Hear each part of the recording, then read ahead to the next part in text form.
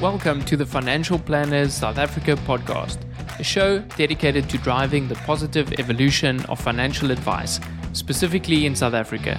To join a global community of financial advisors, sharing and learning with one another to drive the positive evolution of financial advice, head to xyadvisor.com.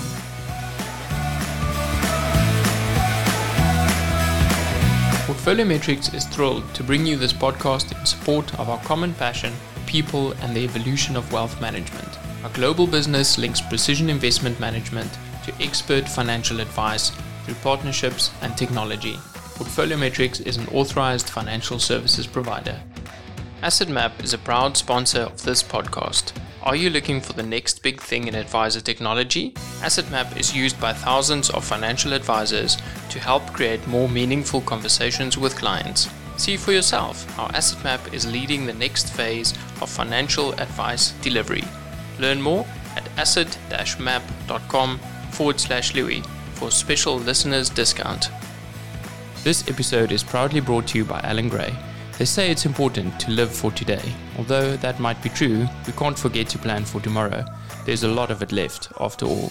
Alan Gray is an authorized financial services provider. Visit www.alangray.co.za to learn how we build long-term wealth for clients.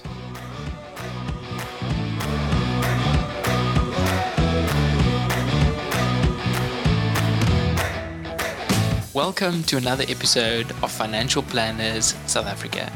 Today on my show, it's a slightly different stance, and I'm very fortunate to have Bridget McNulty with me today. Bridget is the author of The Grief Handbook, and a lot of you might be wondering, why on earth are we talking about grief? And I think that might have been Bridget's response as well. What does financial planning have to do with grief? And unfortunately, we can't disconnect our lives and money. And so every piece that money touches is also touched by our life. And sometimes that means losing someone. And so when I dealt with clients that have lost their partners or their spouses, this has been such a wonderful resource, Bridget. So number one, thank you for writing this book. And I look forward to having a conversation with you today about how this came about, what financial planners and people can learn about grief and bereavement and what helps, and also what it is that you're working on now. So thanks for being here. Oh, thank you so much for having me, and also for making the connection, because I think a lot of people think, oh, grief is just something that happens as a once-off and then you close the door and it's over, and it really isn't. So yeah, thanks for helping so many other people. There's this wonderful saying of grief is not something that you get over, it's something that you get under. And that really resonated with me. It's almost like it's this blanket that you pull over. And what you just said there is that it's not something you close the door and then it's done. Can you take us through what prompted you to write this book? I know you do share it, but for the listeners, just the benefit of understanding that. So in 2019, my mom died very suddenly. She was a perfectly healthy 72-year-old. And then all of a sudden she started complaining about weird symptoms. She had the soles of her feet were sore and she had kind of persistent acid reflux. And so we were kind of dealing with things symptom by symptom, and she kept going to her GP, and her GP said she was totally fine. And then eventually, like a few weeks later, she started losing weight and got really tired. And those are warning signs in people who are older. And so we sent her to a specialist for a battery of blood tests. And it turned out that she had 4 different kinds of cancer. And from the day that she was diagnosed to the day that she died was 13 days. It was unbelievably fast. Except now in the context of COVID, 13 days is kind of a luxury. So many people have had even less than that and haven't been able to see their loved ones. But at the time, it was profoundly shocking. And I'm a reader and a writer. And so I looked for solace in books, because books had always helped me through every stage of my life. And there just wasn't anything. There were a lot of religious books, which isn't what I was looking for. And there were a lot of kind of deeply philosophical texts about the meaning of life and mortality. And I didn't have the headspace for that. And I just couldn't find something that was warm and empathetic and would say to me, oh my God, this is so hard. I'm so sorry you're here. Here are a couple of things that might help. They might not, they might. Give them a go. But one day this will pass and I promise you'll get through it. And so I decided to write it because I couldn't find it. And the writing of it was so much therapy for me, obviously, because I was coming to terms with what I'd learned along the way. And I've kind of included little excerpts of the best things from podcasts and books that I'd read. But it was also just so important to me that something meaningful would come out of this terrible thing that had happened to me. And it was published in July last year, in July 2021. And I have been amazed by the response from people because the messages I get from people are just beautiful. And I'm so grateful that it works. And it doesn't work for everyone, but a surprising number of people have said to me that they were looking for something and this filled the gap, which is the greatest gift as a writer. Bridget, you talk about that creative response and saying, oh, I needed to write and that helps. And I'm curious, what role does creativity play in therapy and dealing with your grief and that therapeutic process? You know, a couple of items in your book talks about, hey, color this in, or like actually start writing this, talk about, you know, circling your feelings. And so I'm curious, like, what is that connection between dealing with grief and creativity? So I think there's probably quite a lot of like science and research, for which I'm not an expert, but I know that David Kessler writes a lot about the 6th stage of grieving. He wrote the 5 stages of grieving with Elizabeth Kubler-Ross, which I didn't like because I didn't like the idea that it was, even though they say it's not linear, the fact that they're saying there are 5 steps means that you're going to move through 5 steps. So it felt quite linear to me. But the 6th stage is finding meaning. And I think, I mean, we're meaning-seeking people, right? Like humanity is meaning-seeking. But the creativity for me wasn't so much like I wanted to create something beautiful to share with the world. I wasn't even sure when I wrote this if it would ever get published. But it felt, the feelings of grief are so enormous. And for those who haven't been through it, and I count myself amongst these, from 3 years ago, I had no idea what grief was. Like, I just assumed it was a bad kind of depression, or you feel sad for a couple of months and then it lifts. And it was so enormous and awful and all-consuming and physical and mental and emotional, and it completely took over my life. And the trouble with keeping that inside is that it just eats you up. And so I think whether creativity is writing, which it isn't for a lot of people, or drawing or scribbling or gardening or baking or making something with your hands, like there's this need to get it out in some way, even if no one else ever sees it, even if it doesn't make sense to anyone else. You just got to get it out somehow. Can we talk about that kind of early fog that you mentioned?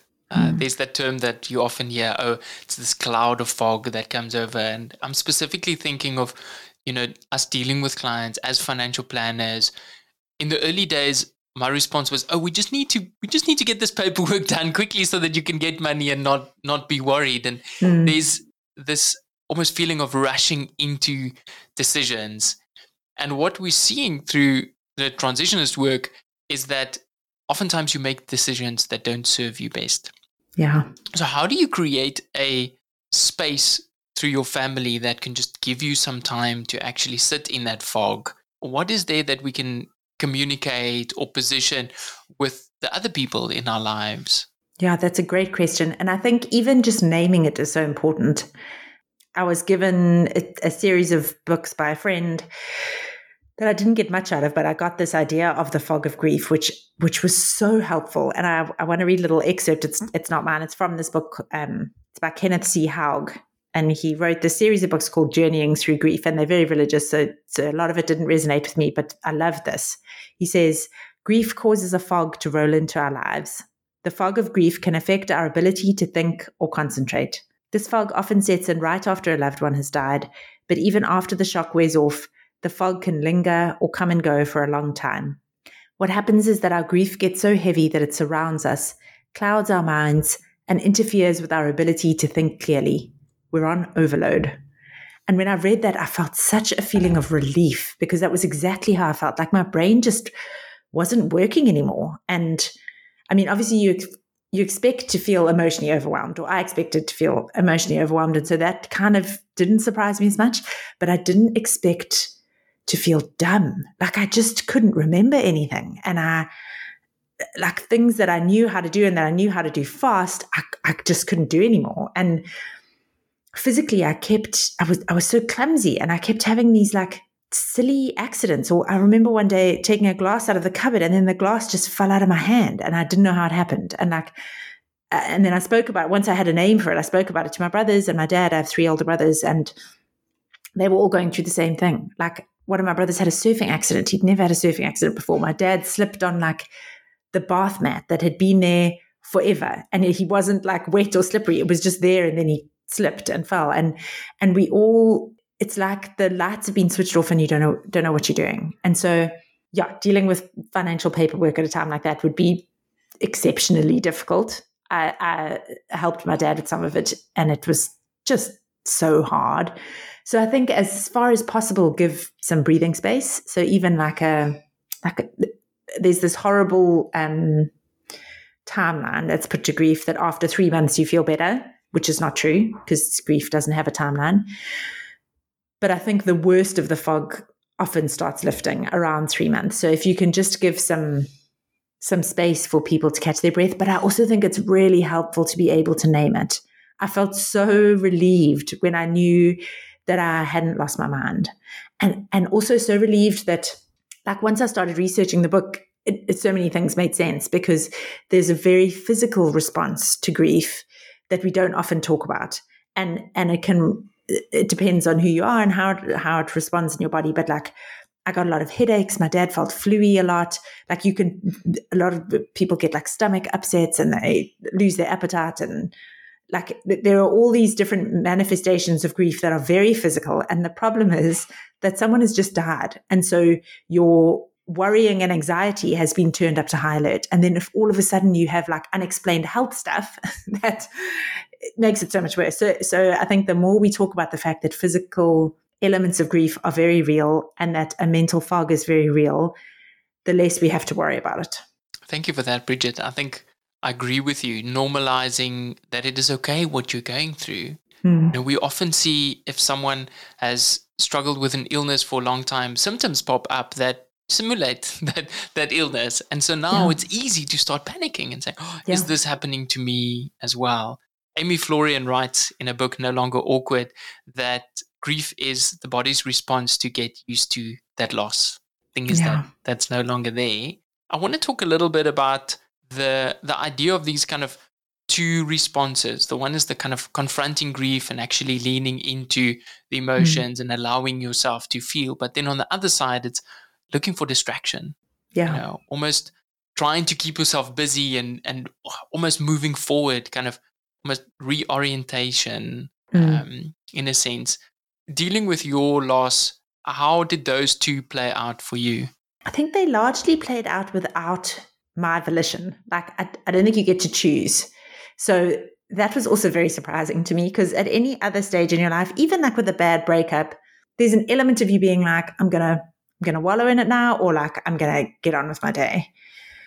And with grief, especially in those early days, I just felt like I'd been hit across the head. So some mornings I would wake up and it was the worst day. And I had literally just woken up. I had not had a conscious thought yet. And I was in the pit and there was nothing I could do about it. And so you can try and distract yourself out of it. And there's certain things that are helpful. So it's helpful to get some fresh air. It's helpful to see other people, even if you don't feel like it. It's helpful to move your body in some way, because endorphins are released when we move our bodies. It's helpful to eat at regular times, even if you're not hungry, because it's important to nourish your body. Like, those basic self-care things I think are very important. And try distraction. Like, I tried everything. I tried every trick I had in my box. I was like watching romantic comedies. I was drinking tea. I was eating dark chocolate. I was gardening. Like, nothing worked. And so you can try and move forward, and it may or may not work. And that depends on the day and the week and the month. And I think that's the other thing is we have this assumption. I definitely had this assumption that grief happens and you get through it and you tick the box and you feel better. And it doesn't. It is so cyclical, because you start feeling better after a certain amount of time, which is different from person to person. And then you walk past someone who smells like the person you just lost, or the seasons change, or there's like a movie advertised that you watched with them, or it can be, like you can't protect yourself from these things. There's just reminders everywhere. And then you're right back at square one again, which is exhausting and so boring. I also think no one talks about the boredom of grief. Like I felt so awful for so long and there was no new information. I remember going for dinner with my friends, my two best friends, and just being so sad. And they were like, oh, sorry, did like something happen to trigger it? And I was like, no, this is just who I am now. I'm just so sad all the time. And I was so worried that I had been broken, that like I was damaged goods and I would never feel better again. And I'm very pleased to report from the other side. It's been almost 3 years now. It didn't take that long, but you do feel better. And eventually you start enjoying things again. And there is lightness and hope and laughter and all of those things. But there's no way to get there faster. You just have to live through it. So however, if distraction works, go for distraction. If sitting with it works, go for sitting with it. Like there's no right or wrong way to do grief. Yeah, there's no playbook, hey? You've written the book literally, but it's just some ideas of what might happen. I specifically called it a handbook and not a guidebook because a guidebook would suggest that I knew the answer and there is no answer. Just follow these 6 steps and then you'll be okay. You'll be fine. I want to talk about the label of depression. And so sometimes grief gets labeled as depression, or people would say, oh, that person is now depressed. And they need help. Obviously, we're not psychologists, but talking from experience, like how do you see that play out? And, is it helpful hearing those labels? Well, I mean, no, it's definitely not helpful because then you feel like you're doing it wrong too. And the other label that I found so fascinating is complicated grief that I didn't understand. And I would say that, so the idea of complicated grief is that, I mean, it's not a straightforward bereavement, but then you have to question what is a straightforward bereavement. But if someone has died young, or if they've died unexpectedly or very quickly, or if the circumstances surrounding their death, like if you think of COVID, like not being able to be next to your loved ones or not being able to mourn them properly with a funeral, or something terrible happening soon afterwards, that's like an aftershock. So my husband was hit by a car 6 weeks after my mom died. And he's fine, thank heavens, but he broke his back and fractured his wrist. And I was put back into being caregiver and like turning him like I'd been turning my mom, and waking up in the night to give him pain medication like I'd been doing for my mom. And so that was interrupted grief. And only when I researched the book, I realized that that would fall under complicated grief. And so I think depression is similar to that in that so many of the symptoms of grief are the same as depression. And where is the line, right? Like, where's the line between I'm grieving appropriately and now I'm depressed and I need help? The one thing that strikes me is the specific use of words this time. We hear so many people say, stop saying, I'm so sorry. Stop saying, it's okay. If only, or at least you had a bit of time. And I wonder how much of this is just on autopilot, that like, that's our normal response to just say, oh, I'm so sorry for your loss. And then, we carry on. But then at the same time, what is helpful? And so I've really relied on some of this work from Amy Florian, where she says, feel comfortable naming that person, saying their name out, like your mom's name, and that it doesn't feel like that person has been erased from the history books and that their lives didn't matter. So I'm curious what your take is on that. I think it's important just to ask. So everyone's experience is so different and what they're comfortable with is so different, but we're all humans, right? So you can say, I'm so sorry for your loss. Do you want to talk about your loved one? Or would you rather I just told you silly stories? Or would you like me to come and spend some time with you? Or do you need to be on your own? But offer very concrete examples. So to me, I understand that people are coming from a good place, and we're all so awkward around grief. Like none of us know how to deal with it somehow. We still all don't know how to deal with it.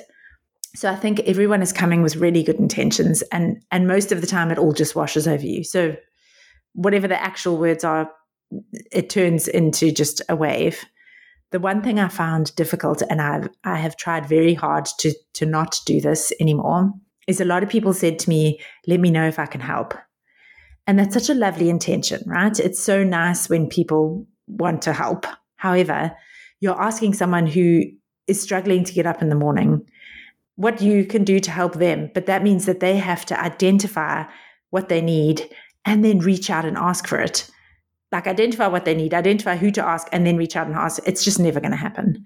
And so whenever anyone in my life is in a difficult period, instead of saying, let me know what I can do to help, which is a lovely intention, I'll be very specific and say, can I drop off a meal on Tuesday at 5 p.m.? I don't have to stay. I can just drop it. Or would you like me to watch your kids for 2 hours so you can go and have a nap?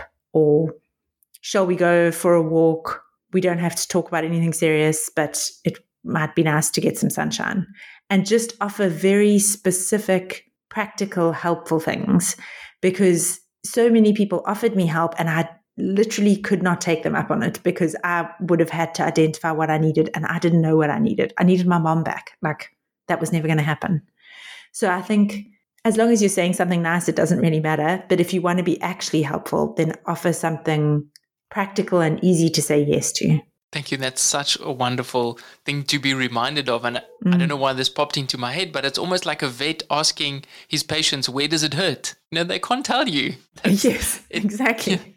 Really, you need to take the effort to try and determine what it is. But a part of me also feels that they need to really know you to be able to offer very specific help. Yeah. And so if you are a professional person in someone's life, so maybe it be a financial planner or an attorney, what guidance would you give to them to offer specifics where they can assist? Sure. That is a great question. I've never been asked that before. I'm trying to think of anyone did anything really lovely after my mom died. I would say the greatest thing if you're in a professional capacity is to reduce as much admin as possible. So if there are 10 forms that need to be filled in, like fill in everything you possibly could that they wouldn't need to. Print out copies, if they need to be real signed, not online signed, print out copies in an envelope and pop them under their door with like a bar of chocolate or something nice, and then offer to pick it up the next day. Like the things as minor as like having to print something out because your printer cartridge is inevitably out of ink and then you have to go to a shop or something like that can derail a day. That seems completely impossible. So any kind of minimizing the practical admin side of life would be very helpful. And then I do think, I think people really appreciate gifts. I really appreciate gifts. So this is coming entirely from me. but the trouble with it only being flowers, that was also one of the reasons I wrote the book, is that it's lovely to get flowers. It's a bit weird and intimidating to get 15 bunches of flowers at the same time because your house never looks like that. And then 2 weeks later, they die. And then you're left with empty vases. What do you do with all the vases? You're left with that gross flower water that smells so bad. And it's like another job for you to have to do. So if you're going to give a gift, I would say give a living plant that's impossible to kill, like a succulent. Give a book like this, or just something. Food is always helpful. Food that can be frozen. I don't know where the lines are with what professionals can do, but I do think it was really lovely to feel that so many people cared about us and that they were trying to do something that helped. And also just recognize that people need space and they're going to grieve in whatever style makes sense to them. I'm hearing almost something like a hotel service, right? If you imagine going to the Ritz and they're not going to say, go and print your documents. Here's your document on a platter, and just being caring and helpful at the same time, but also reducing those barriers, making it so easy for them that they have the time and the capacity to actually deal with capacity. What's right Yes, because that's what you don't have. You don't have any capacity at all. And so that's probably the other thing is it might be, from a financial planning perspective, it might be nice to do everything in one go. And I don't know, maybe there's like 10 documents that all need to be signed. But if you could just sign the 3 that are really important now and then do the other 7 in a month's time, that would also be a real kindness. But the person who's grieving won't be able to know that and won't be able to figure that out. But if you can only do what is absolutely necessary and anything else, just give them some space. There's zero capacity when someone's just died. Yeah. Bridget, we use the concept of it's called the decision-free zone. And it's not making no decisions. It's creating a now, a soon, and a later list. And moving as much as possible, things that are not time sensitive, to soon and ideally to later. Lovely. So that there's maybe only one or two things to work on now. Yeah. And we've seen the response in clients and families and friends that we've helped to do this. It's just, I can breathe. Yeah. Actually, I can do this. I can deal with this one page. I can't deal with 50 claims at the moment, and figuring out how to pay DSTV. Right? Yeah. It's the small things, things that add up. That's a great idea. What are the practices that you think is helpful for being mindful when someone goes through this? Just as someone maybe in a professional capacity, or even a friend or family member, what are the things that we should be doing ourselves to show up better, to support our clients and our friends and our families during these times? So I think one of the hardest things, and again, it comes from such a place of love, is people checking in and needing a response. So I had a fair amount of people who would be like, just checking in, how are you doing today? Which is so sweet, except when you're doing terribly, to have to tap that out, and to have to tap that out more than once is awful. And it would make me feel so much worse. But then the problem is that if you don't reply, then they get worried about you, and then they like escalate their concern, and then you have to respond even more. So I hate phone calls at the best of times. There's a meme that goes around that says, I'm sorry I didn't answer your call. I don't use my phone for that, which is exactly how I feel. So I would never answer a phone call, but I had to answer friends because they were worried. And so the beautiful, like 4 of the most beautiful words in the English language, as far as I'm concerned, is I will now check in with people and say, hey, I was just thinking about you. I'm here to chat if you need, but no need to reply. You don't need the but. No need to reply, I think is just so lovely. Just so that if someone needs something, if they do want to talk, if they do feel like you're the person that they want to reach out to that day, you've opened the door because you've said, just thinking of you, no need to reply, and then like send a heart emoji or like a virtual hug or whatever it is. But taking away the need to feed back is so lovely, because then the person can just receive the concern without having to perform back. And what I found happened a lot is when there wasn't that kind of openness to let me be broken, I felt that I had to put a mask on. And a lot of people have said this to me since, that witnessing someone grieving is so uncomfortable for us, because you're witnessing someone's heartbreak, right? So they are broken, and we don't know what to do, and we can't fix it, and nothing we do will make it significantly better. And that makes us so uncomfortable that it puts this social pressure on the person who's grieving to pretend they're not that bad. So to put on a smiley face, or to compose themselves, or to not say how they really feel. And that's not terrible some of the time. It's useful because you actually can't walk around broken all the time because it gets too exhausting. So it's useful to have to perform at work after a certain amount of time because you know how to do it, and you can stop thinking about your grief for a while. And it's useful to have to put on clothes to pick up your children from school because you shouldn't be going to school in pajamas. My kids wouldn't let me go to school in pajamas. And I was like, okay, this is like a social pressure that I think is positive for me.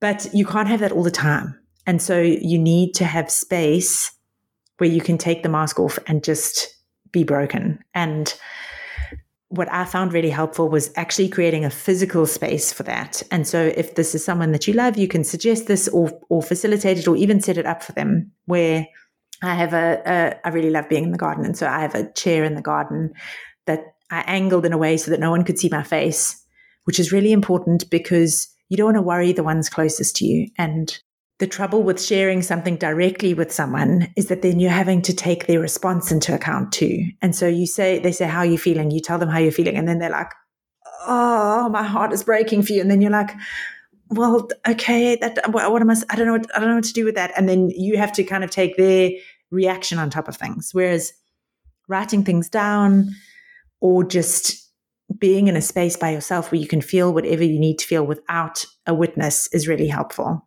And if being outside isn't possible, then you can always set up like a little shrine in the corner of a room with your loved one and a candle, and just give yourself some time to feel all of the feelings and then pull yourself together and be a functioning member of society again. But it doesn't always help. It feels like it should help to say, come sit with me, let's talk this through. How are you feeling?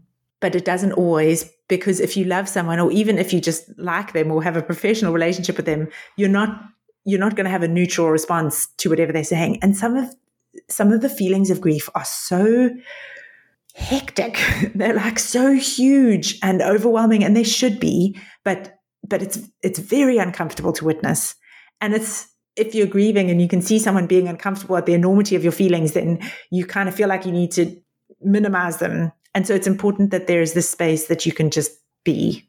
That was not very eloquent, but I hope you understand what I mean. No, that was. I think there's so many gems in what you said. In the coaching space, we talk about creating a safe space, and it's being there to hold someone.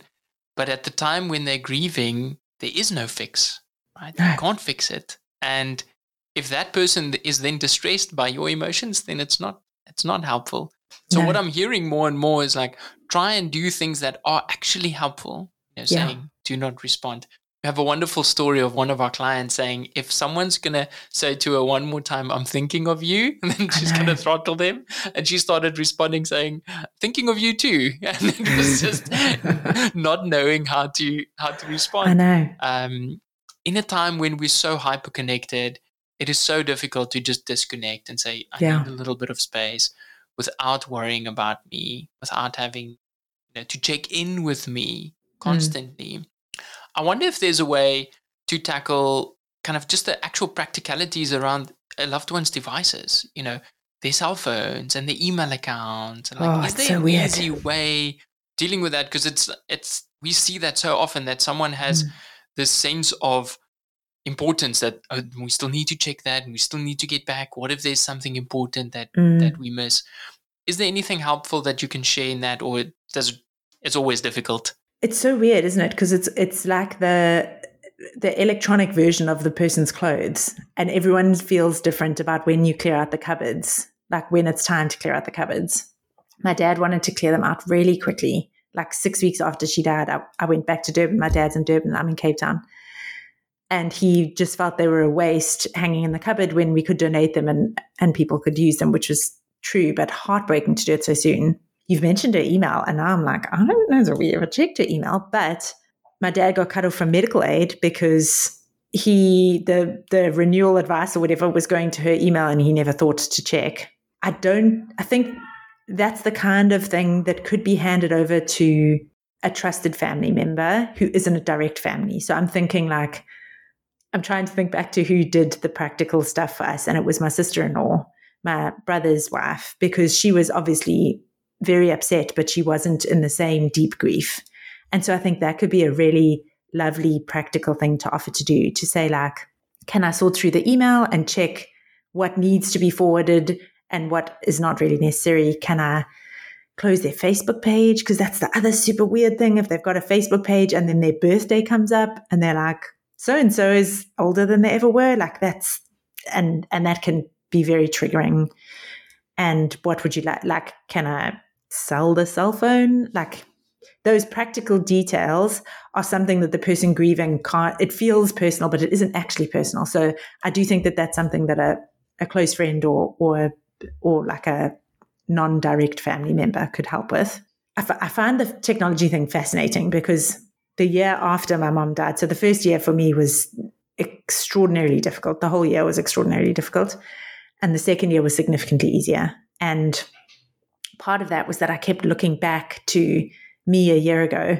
And because we were oblivious for such a long time, because she wasn't sick, I could be like, oh, this is when I thought we were still having Christmas together. I had a holiday planned for 6 weeks after she died. And then we were planning what we were going to do. We'd booked in facials. It was so weird to then be able to look back and be like, oh, and then this is when I knew things were wrong. But I found it kind of compulsive to read back on the messages from the year before. And one of my brothers said that he did the same thing. But I think there's a line between that being helpful and that hurting.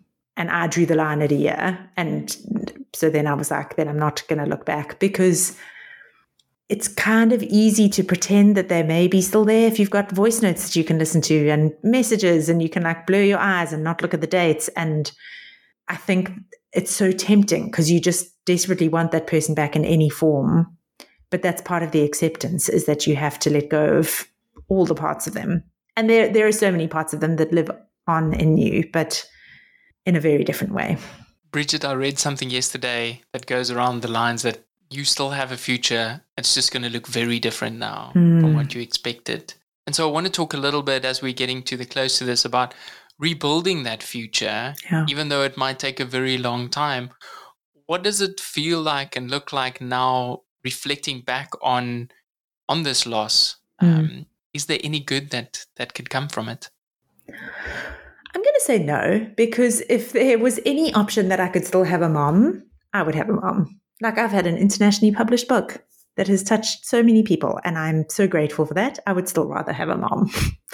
And I think I don't want to try and silver line it, sugarcoat it, because I specifically, so the subtitle of the book is A Guide Through the Worst Days of Your Life. I think grief is the worst days of your life.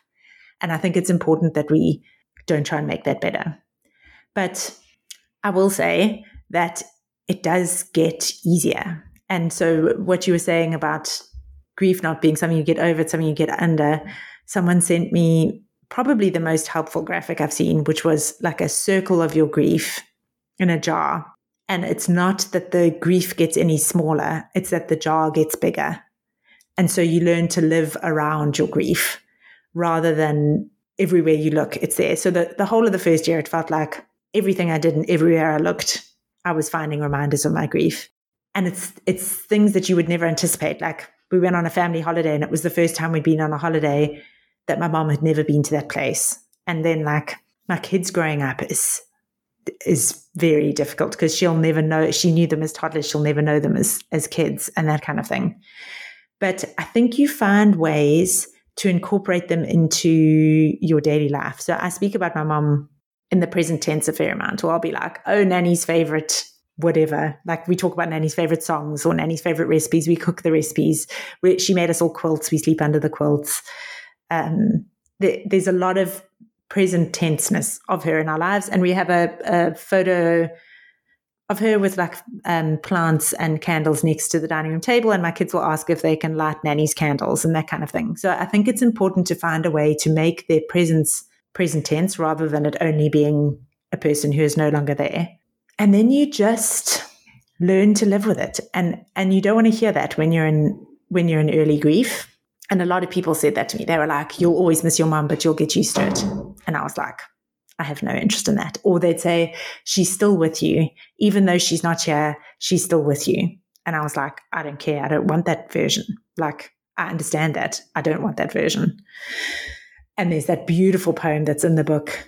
Do not stand at my grave and weep. I am not there. I do not sleep. I am the thousand winds that blow. I am the diamond glint on snow. And I understand that. Like, I sense her presence often in life, but it's not the same. I would rather her real presence here. And what's super weird about being the daughter of a mom who's died is that even in the last 3 years since she died, I really start looking more like her. And I find myself saying things that she said because, I mean, we all do that, right? We all turn into our parents, but my mom and I looked very alike.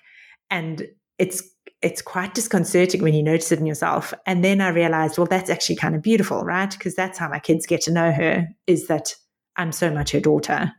And that part of the person you've lost living on, I like that part of it, that the best parts of them we incorporate into ourselves, and that's how we share them with the people in our lives. But it is very difficult. And it also just still comes up. Like, you would think after 3 years, I'd be over it. And sometimes I'm just hit over the head and I want a mom.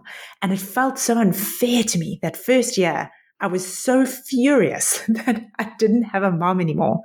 And I would look at all these moms and daughters walking around and calculate their age. And if I thought that the mom was like a similar age or older than my mom, I would shoot them dirty looks. And it felt so unfair to me that other people still had moms and I didn't. And I think that disbelief is common after loss, and that eventually fades. Like, I'm now used to the idea that I don't have a mom. So I would say that it gets easier to live with. It is no longer a daily ache, but it's still a daily presence. Bridget, I want to thank you so much for being so open and honest in the work that you do, the book that you've written, and in today's conversation. I think it really does. I know it makes a difference through people that are suffering through this, and just normalizing it and hearing the stories. And we can't take away that pain, but we can sit in it and we can be there for each other. And yes, thank you so much. Thank you so much for having me. I really appreciate the chance to speak about this.